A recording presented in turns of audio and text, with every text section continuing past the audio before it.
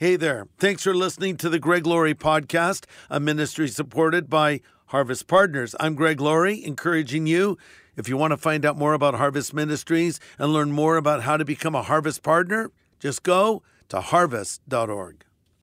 Hey everybody, I'm Jonathan Laurie, and I'm going to be sharing the message today as we continue in our series in the book of Acts, which we have titled Upside Down Living. And this has been a really fun time to go through this book, really an amazing book that chronicles the explosion of the first century church. I've titled this message today, The Revolution Will Not Be Televised. The Revolution Will Not Be Televised.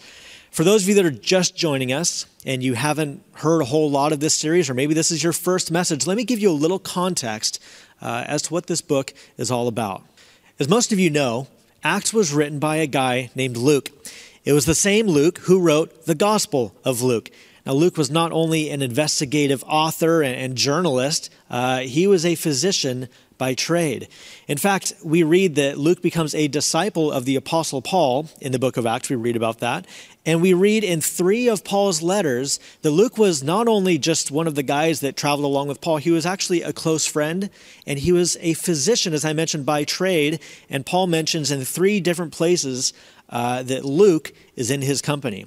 Now, it's safe to make the assumption that Luke being a physician and Paul being, let's say, susceptible to injury, they were a good match for each other. Multiple times we read that Paul endured many beatings all kinds of different times because of the message that he preached. People got upset. Basically, Paul would preach, there would be a revival, and then there would be sometimes a revolt, and people would freak out, and they would beat Paul, drag him out of the city, beat him halfway to death. He was beaten, he was stoned, he endured shipwrecks, he had snakes bite him, and all sorts of other physical trauma that Paul endured as a follower of Jesus. So it must have been super convenient to have Dr. Luke nearby to help diagnose and treat Paul's latest injury. To me, though, I think one of the most interesting things about the author of our book today, Acts, is that Luke is the only person in all of the Bible who is a Gentile to have a book that he penned included in our Bibles today. And as we arrive in chapter 13 now in the book of Acts, the focus has now shifted from Israel and the Jews and the explosion of the church right there, kind of ground zero, and the primary focus being on Peter and the Christians in Jerusalem, to now from chapters 13 through the end of the book, the focus is almost exclusively on the Apostle Paul and to the ends of the earth. You remember Jesus' last words to the disciples as he ascended into heaven. He told them, "You will be my witnesses in Jerusalem, in Judea, Samaria, and to the ends of the earth." The first 12 chapters of Acts, we have seen the apostles preach in those areas, preaching Jesus in those areas, in Judea, in Samaria, and of course, in Jerusalem. And those areas at this point had just been saturated with the message of the gospel. According to Caiaphas, who was the high priest at the time in Jerusalem, he actually said this to the apostles in Acts 5. He said, "We strictly charge you not to teach in this name," speaking of Jesus. And he says, "Yet here you have filled Jerusalem with your teachings about him." You filled Jerusalem. Everybody everywhere knows who Jesus is. They know what his teachings were, and it's because of you. You have filled Jerusalem with your teaching about him. What an epic compliment, right? That this area was so saturated with the gospel, so saturated with the teachings of Jesus, that you have people on the outside testifying as much. You know, that should really be our goal as believers, and that should be our goal as a church. The people in the cities surrounding where we live, in Southern California, in Montana, in Virginia, in Texas, in Africa, in Italy, wherever you might live, the people would know, man, you have made Jesus known to everybody and anybody in the surrounding areas about who Jesus is. You have saturated the surrounding communities with his teachings. The people would testify as much, that we have flooded the area with the teachings of the Bible. What a great compliment that Caiaphas gave to the apostles. They must have stood up a little bit straighter when they heard that. Yeah, we have done our job, haven't we? We've saturated the area with the teachings of Jesus. That should be our goal. All of that happened because it was just a small handful of committed Jesus followers. They were able to do it on their own by the power of the Holy Spirit. It's really amazing when you think about it. Just a very small group of people turned into thousands and then tens of thousands, and now millions and even billions of people know who Jesus Christ is. It is amazing. And this was all before radio. It was before TV, before YouTube, before social media. They were able to travel across the ancient world before jets, before cars, before trains, before all of those things. All they had was the Roman road system, which they used to their advantage. It connected all the major cities in the Roman empires. And then there was the common language, which united all of the ancient world. You could speak to anybody in Greek, a common language that pretty much everybody spoke. But more than that, of course, they had the Holy Spirit of God moving and empowering them and speaking through them. And so they had that to go as well. Recently, I got one of those virtual reality headsets, and it's pretty crazy. I don't know if you've tried one before, but they are quite immersive now. And so I like to play a friend of mine. After our small group, we have a little Bible study group that we do together on Wednesday nights. And sometimes after a group, we'll jump on and we'll throw our headsets on. Obviously, he's at his house, I'm at mine.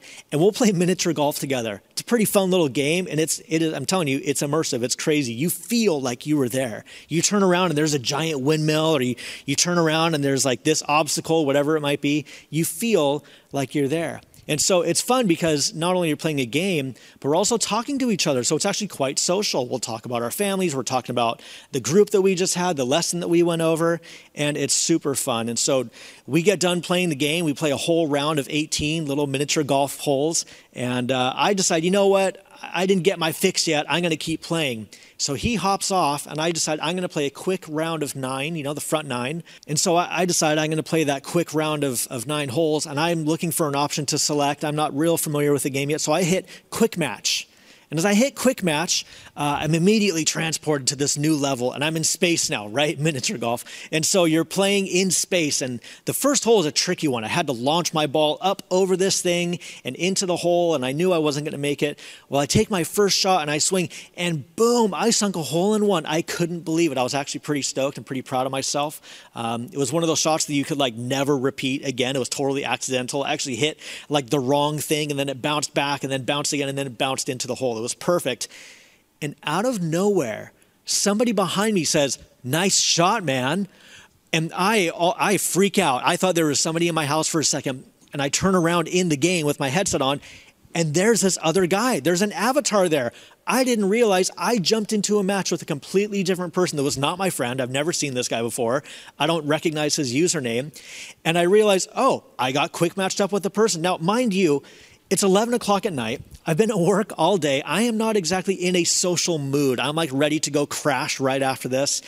And so he tells me, "Nice shot." And I realize I'm in the way and he wants to putt. So I step out of the way and I let him take his shot. And for the next 9 holes or so, we banter back and forth. And eventually the conversation turns to, "Well, what do you do for work? What do you do for a living?" And he tells me that he is a nurse and he works in the medical community. And then he asked me, "So what do you do?" And I tell him, "Well, I'm a pastor, actually, and I work at a Christian church." Silence. Oh, great. Okay. And then he starts asking me some questions, and we start going back and forth, and I'm so not mentally prepared. I did not have any time to psych myself up to go have a spiritual conversation, to go witness to somebody. But I tell you what, I got to minister to him. I got to tell him about Harvest at Home. Hey, check out harvest.org. On Saturdays and Sundays, we have online content, online church that we have great teaching on. Come check it out sometime. Now, I don't know if he ever joined us or not, but it was such a cool opportunity to use the tools at my disposal to go and tell somebody about Jesus. And I just want to let you know that as you see me standing up here on a stage and you see my dad standing up here on a stage preaching, you might think that that is Pastor Greg's job. That's Pastor Jonathan's job. But I want to let you know, we're all called to do the work of an evangelist. We're all called to do the work that we see the apostles doing, and Paul and Luke and these gentlemen that go along with him on his missionary journey. We're all called to do that work, and it is such a privilege. It's not just for Jonathan or Greg. It's a job for Thomas. It's a job for Ryan. It's a job for Luke and Josh and Brittany and Mandy and Lindsay and so forth. It's a job for everybody. We are the church. We are the church. Not this stage, not this platform, not these walls, not this webpage that you're watching. No, you are are the church. And so Jesus, he commanded the disciples to go out and preach in Jerusalem, in Judea, and Samaria, and to the ends of the earth. That part had pretty much been fulfilled, but now we see Paul enter the scene, and he takes this message to the ends of the earth. And so again, the first 12 chapters, we see really the focus on Peter and the church in Jerusalem and all over there in that area with the apostles and so forth.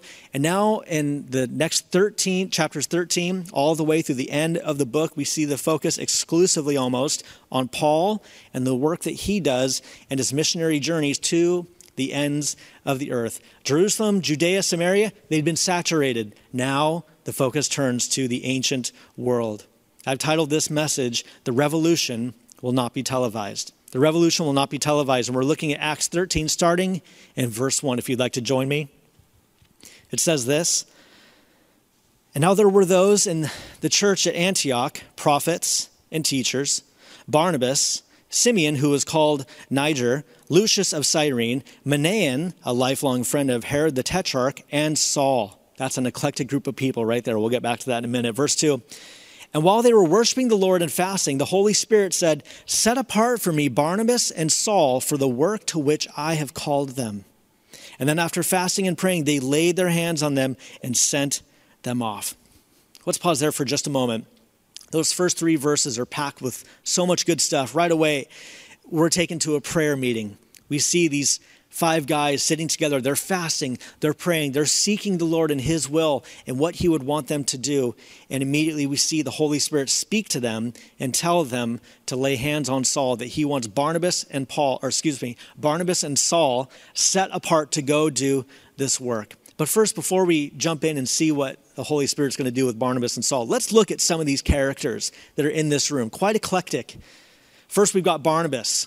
Barnabas, his name meant son of encouragement. His given name was Joseph, and he was given the name by the apostles, son of encouragement, likely because he was a man that encouraged people. He was a man that came alongside other people, other believers, and helped them along in their faith. He assisted the apostles. We read that Barnabas was a landowner, and he actually sold this significant plot of land, and he took the money and he brought it to the apostles. And he wanted them to use it for the proclamation of the gospel, to help further the teachings of Jesus. We also know that Barnabas was someone who came alongside Saul and helped vouch for him and be a mentor to Saul and helped him grow in his relationship with Jesus. He vouched for Saul when Saul wanted to go and meet the apostles in Jerusalem, and the apostles were like, "Saul of Tarsus wants to meet us. No, we're good. Thank you very much." But Barnabas put his name on the line. No. This Saul, he has changed. You need to meet him. He wants to spend time with you. So we see Barnabas in that room. The next man we see is a man named Simeon. We know that he was a black man. He was an African guy likely. And scholars even speculate that this man, Simeon, was the same man, Simon of Cyrene, who was the man that carried Jesus' cross when Jesus was carrying his cross to Calvary. So that's a pretty interesting guy that you've got there in the mix. And then you've got Lucius. Lucius was a guy from Cyrene, another area which is in northern Africa. It's modern-day Libya, off the northern coast of the African continent. And then you've got someone by the name of Manaen. Manaen was this guy who was brought up with Herod the Tetrarch. Yeah, Herod Antipas, the same guy. Not just like a lifelong friend, like they were childhood friends, but more akin to being like a foster brother. Yeah, like he was the adoptive brother by Herod the Great, and he grew up with Herod the Tetrarch, Herod the guy who took over his father's position. Now he's the governor of Judea.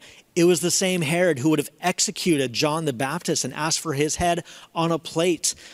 This was not a good dude. Talk about a different choice in life. One ends up being the persecutor of the Christians, and he's decapitating John the Baptist because of him calling him out for an inappropriate relationship that he had.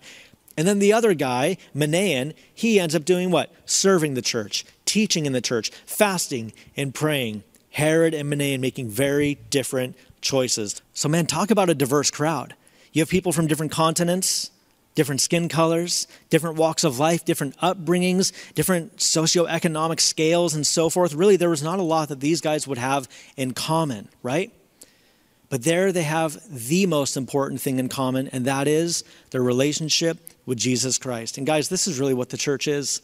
As we look at the church today, is it any different? It's totally diverse. It's multi-ethnic. It's multi-generational. It's rich. It's poor. It's men. It's women. It's educated, uneducated. Hey, it's Rams fans. It's Bengals fans. And what are we all doing?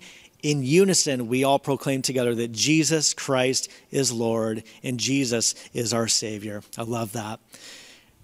We are called to be a part of the church, and it looks not always just like us. I wouldn't want to be a part of a church that looks just like me. I want a church that's different than me, has different perspectives on things, has different upbringings than I do. Because if it was just like me and only looked like me, that wouldn't be very special. That wouldn't be very unique at all. I heard a story about a guy who was driving home on his way from work, and as he crossed over this bridge, really high bridge, a couple 100 feet high, as he did every day from work, he saw for the first time there was somebody standing on the edge of a bridge about to jump. And he knew that if they jumped, they were going to take their life. Their life would come to a close. They'd be dead. There was no way they could survive it. So the guy, he pulls over his car right away, jumps out of his car. He says, "Hey, what are you doing? Don't do it. Don't jump." And the guy said, "You don't understand. Nobody loves me." And the guy repeats, says back to him, he says, "Hey, that's not true. There's a God who loves you. Do you believe in God?" And the guy standing on the side of the bridge says, "Yes, actually, I do believe in God." And the man said, "Are you a Christian or a Jew?" And the man said, "Well, I'm a Christian." And he says, "Oh, wow, me too. Are you a Protestant or a Catholic?" The man says, "I'm a Protestant." He says, "Me too. What denomination are you?" The man said, "I'm Baptist." The guy goes, "No kidding. I'm a Baptist too. Are you a Northern Baptist or a Southern Baptist?" The guy says, "I'm a Northern Baptist." And the guy says, "Man, me too. I'm a Northern Baptist too. Are you a Northern Conservative Baptist or are you a Northern Liberal Baptist?" The guy says, "I'm a Northern Conservative Baptist." The guy says, "No kidding. Me too. I am too. This is too crazy."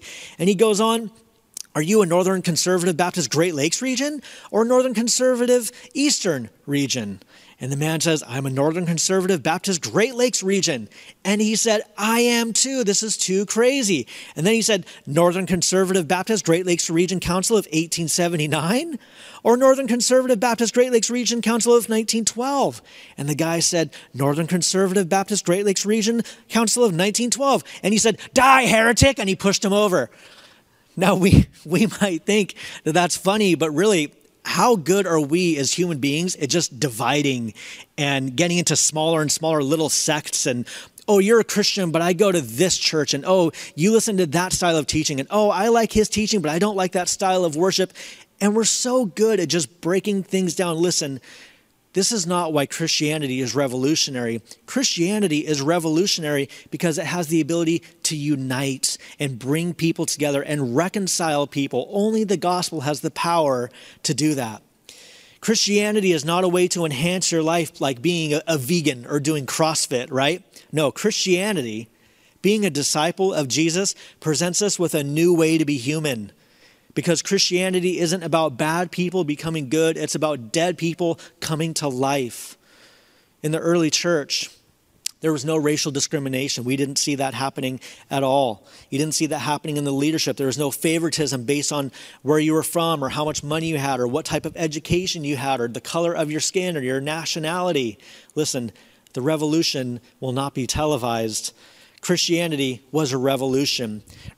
The revolution that we are going to see in the years to come and the revolution that we need in America today, it's not necessarily the one that we're going to hear about on television. It's not the one that we're going to necessarily hear about in the mainstream media. It's not the revolution that the mainstream culture and the world wants to see happen. So don't look for encouragement.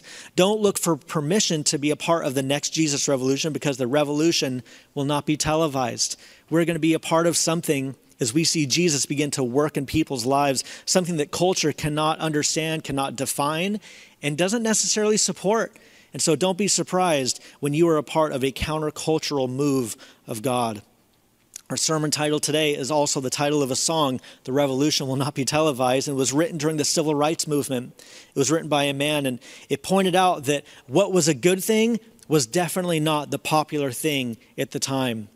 And now, as we look back with clarity today in 2022, we see that the civil rights movement that took place, it was something that had to happen. This was something that must happen in our society, and I would say it's one of the most important things that has happened in our 246 years as a nation. But we see that this revolution, while it was not the one that Hollywood or television or the newspapers or even the school were raging in the 1960s and 70s, we do see that it was the right revolution. It was the right thing to do. And here's what I want you to know.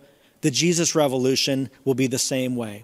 The Jesus revolution will be the same way. It's not just the right thing to do. It's the best thing that we can have happen in our country. But it will likely not be the most popular, controversial, and opposed, because it will be like that. People are going to oppose it. People don't like change. A revolution, this wheel of time that continues to roll through history and turn things on their heads, is something that people don't always like to have happen. Because what? It messes with the status quo. It flips things on their head. Don't be surprised if people, even within the church, are reluctant and hesitant about this next Jesus revolution because it doesn't look the way they want it to look. The last great American revival that took place in our nation was the Jesus movement in the 1970s. It's how my dad came to faith. It's how my mom came to faith. It's how this church, this ministry started. It was birthed in the middle of a Jesus revolution, in the midst of a revival. And the next one that's going to take place, it's not going to look like the one that just happened in the 1960s and 70s. It's not going to be a bunch of hippies. It's not going to be a bunch of 1970s Volkswagen buses. There's not going to be any flutes playing. It's going to be different. And you know what? That's okay. That's okay, because as long as it's about Jesus, it's the right revival. It's the right thing to happen. It's not about you. It's not about me. It's not about our political candidate, or I don't like that music, or I don't like the way that preacher dresses, or I don't like the way they preach. It's not about you. It's not about me. It's not about our preferences. It's about Jesus meeting the needs of mankind and him coming into relationships with people. The revolution will not be popular. The next Jesus revolution, the next revival that takes place in America is not going to be one that is put on by the government. It's not going to be put on by the media. No, it's going to take place because people are seeking Jesus. And I've got to say, today, more than any other time in my life, I see there is a hole in people's hearts and they're looking for answers. And for the first time in a long time, they're not finding them in the culture. They're not finding them in politicians. They're not finding them in TV and drugs and all of those things. No, they're empty and they're looking for an answer. And we know as Christians, the answer is Jesus.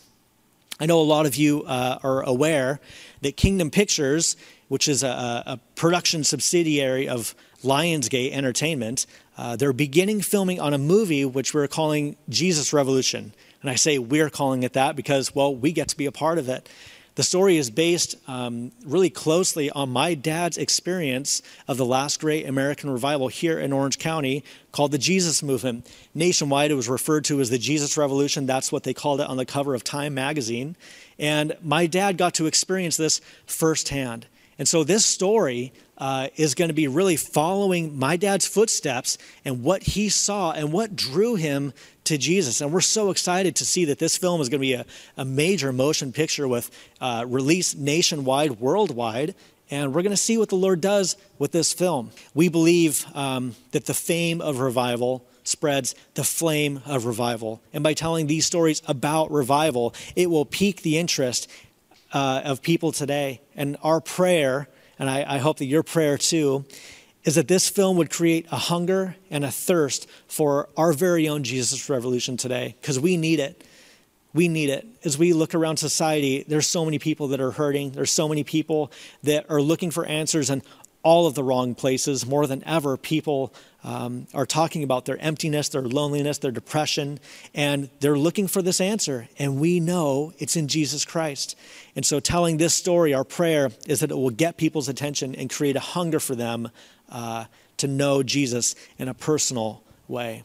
And so back to our text, Saul and Barnabas, they're now commissioned by the Holy Spirit to go on a missionary journey. We just read that in verse 3. And then we pick up now in verses 4 to 12. We're going to continue. It says this, "And so being sent out by the Holy Spirit, they went down to Seleucia.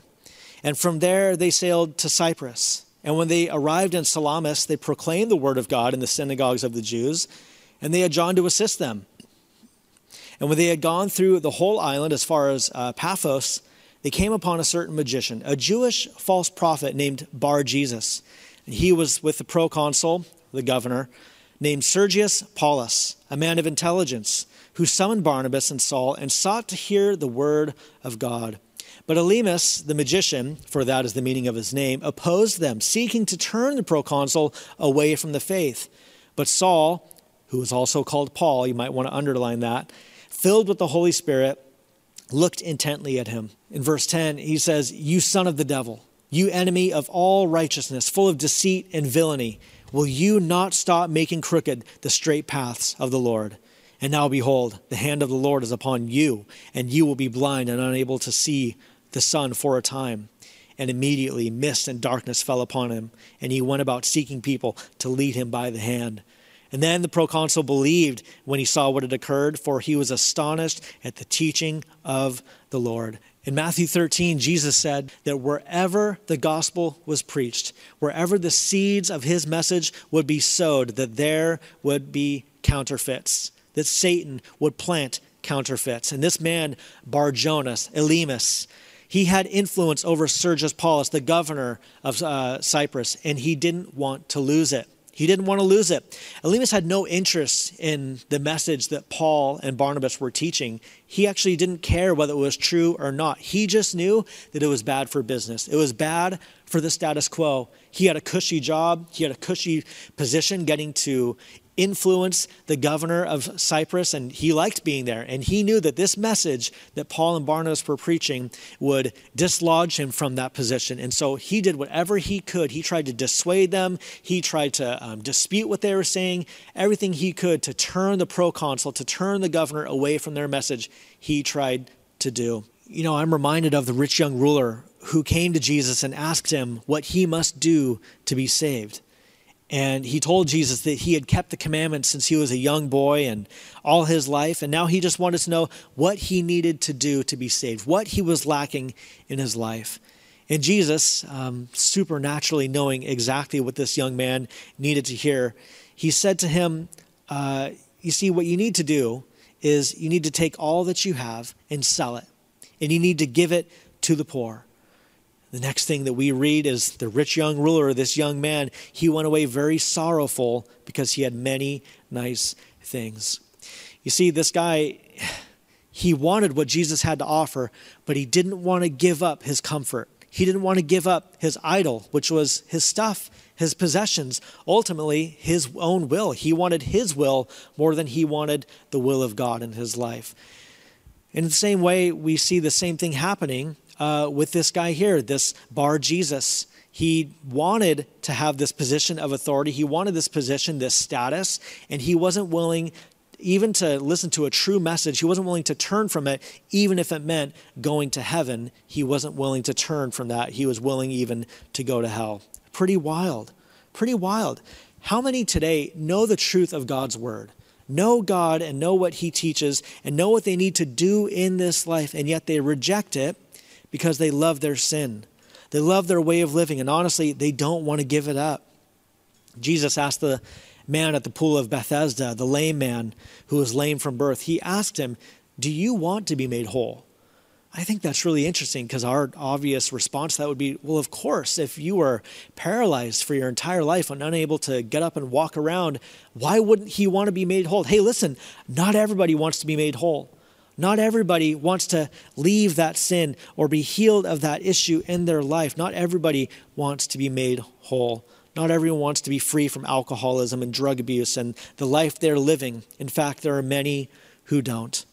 And so again, this brings us back to our sermon title, The Revolution Will Not Be Televised. Listen, if it changes the status quo, if Jesus and having this relationship with him changes the status quo in your life, changes the cultural status quo and flips things on its head like revolutions always do, it will be opposed by anybody who wants things to stay the same.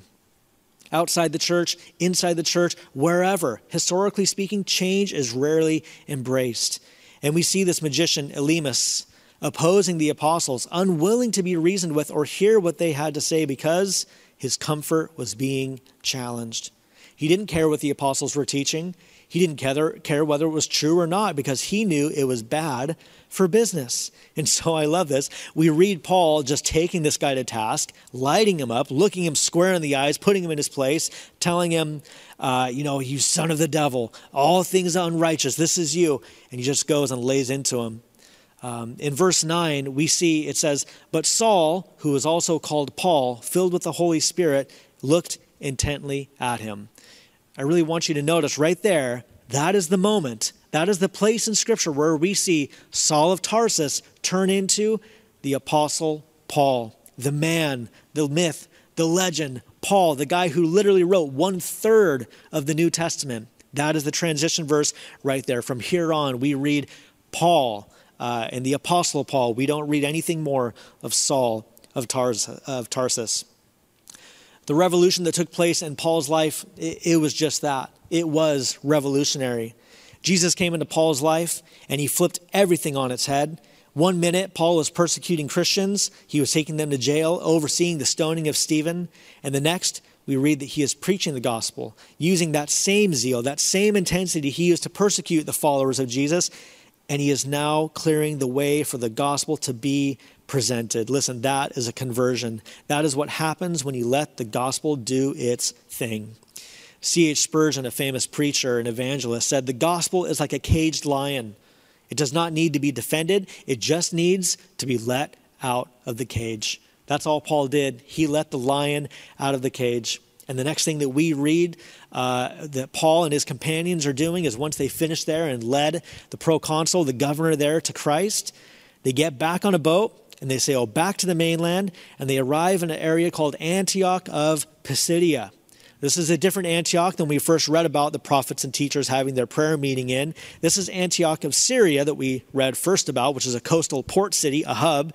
And this is Antioch of Pisidia, which is in Galatia, and it's more landlocked. And so they arrive in Antioch of Pisidia, and they do what was customary. They go into the synagogue as it's the Sabbath day.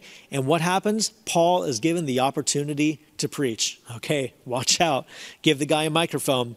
And from verses 17 to 41, Paul goes and he makes the case for Jesus with Scripture. He speaks their language. He gets on their level. He points to the prophets and the different people they would be familiar with hearing the Torah all of their lives. And he presents the gospel at the very end. And the Apostle Paul, he closes his message with these words. We read them in verses 38 to 41. He says, let it be known to you, therefore, brothers, that through this man, speaking of Jesus, forgiveness of sins is proclaimed to you.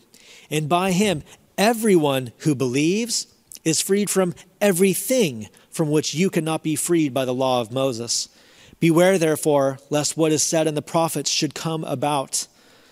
Look, you scoffers, he says, be astounded and perish, for I am doing a work in your days, a work that you will not believe, even if one tells it to you. This is the message that is so revolutionary. This is the gospel in a nutshell. I love that part where he just says, everyone who believes is freed from everything. Because of Jesus, everyone who believes is freed from everything. Now, you might think that because a person struggles with a certain sin or a certain lifestyle, that maybe they could never be a Christian. Oh, you could never be a Christian? Struggling with that? You could never get close to God. That God could never accept them. That because they were raised in this kind of home or from this culture or this political persuasion that they could never come to God and there's no way that this could happen. Listen, allow me to redirect you to verse 41 where the Apostle Paul quotes from Habakkuk. And he says, look, you scoffers, be astounded and perish. I am doing a work in your days, a work that you will not believe, even if someone were to tell it to you. Listen, it may not look the way that we want it to look. This revival that's going to come in the years to come and the days to come, hopefully in our lifetime. It may not look the way we thought it would look. It may not sound the way we want it to sound. But listen, as long as it's about Jesus, it's the right revolution, and it's the one that we need to help make happen. So many today are plagued by their sin, unable to break free from their behavior, their lying, their fornication, their drug usage, their alcoholism, and so much more. Listen, Paul is saying you can be made free from all of those things because of the work that Jesus did. And I want you to know today that that same power that Paul proclaimed is available to you and to anybody today that would hear this message. All you have to do is turn from your sin and turn to Jesus and make him the Lord of your life, the King of your heart. Stop seeking your will. Stop seeking what you believe is best and start seeking him and what he tells you is best and what he has proven to you as being the best thing for your life. You can have that hope today. You can have that relationship with him today. And so in closing, I do want to extend that invitation to you now, that wherever you might be driving on the freeway. You might be watching this in your living room. You might be sitting in your office on your lunch break watching a YouTube video and this randomly popped up. I'm not sure really how you came across this content, but what's important is you're hearing me now. God loves you. He sent his son Jesus to die in your place because the sins that you committed, it's enough to keep you out of heaven. That's why God sent his son to pay for your sin with his own blood. And if you're turned from your sin today, you can know beyond the shadow of a doubt that you are going to heaven and that you can have your very own personal Jesus revolution where he will give you a new way to be human, a new way to live. Again, this isn't about a bad person becoming good. This is about a dead person coming to life. Jesus came to give you life and life more abundantly, and you can have that today. If you'd like to receive Christ as your Lord and Savior and you'd like to ask him into your life, I'd encourage you just to pray these words out loud after me, wherever you might be. Again, you could be sitting at work, in your car, you might be at the gym. Just pray this prayer and mean it in your heart. Say this: Dear God, I know I'm a sinner, but I know Jesus is the Savior who died on the cross for my sin. And God, I turn from my sin now, and I turn to you from this moment forward. I ask that you would help me to walk with you, to talk with you, and to hear from you. Give me my own personal Jesus revolution and to change me from the inside out. In Jesus' name I pray. Amen. Amen. Hey, everybody. Thanks for listening to this podcast. To learn more about Harvest Ministries, follow this show and consider supporting it. Just go to harvest.org. And to find out how to know God personally, go to harvest.org and click on Know God.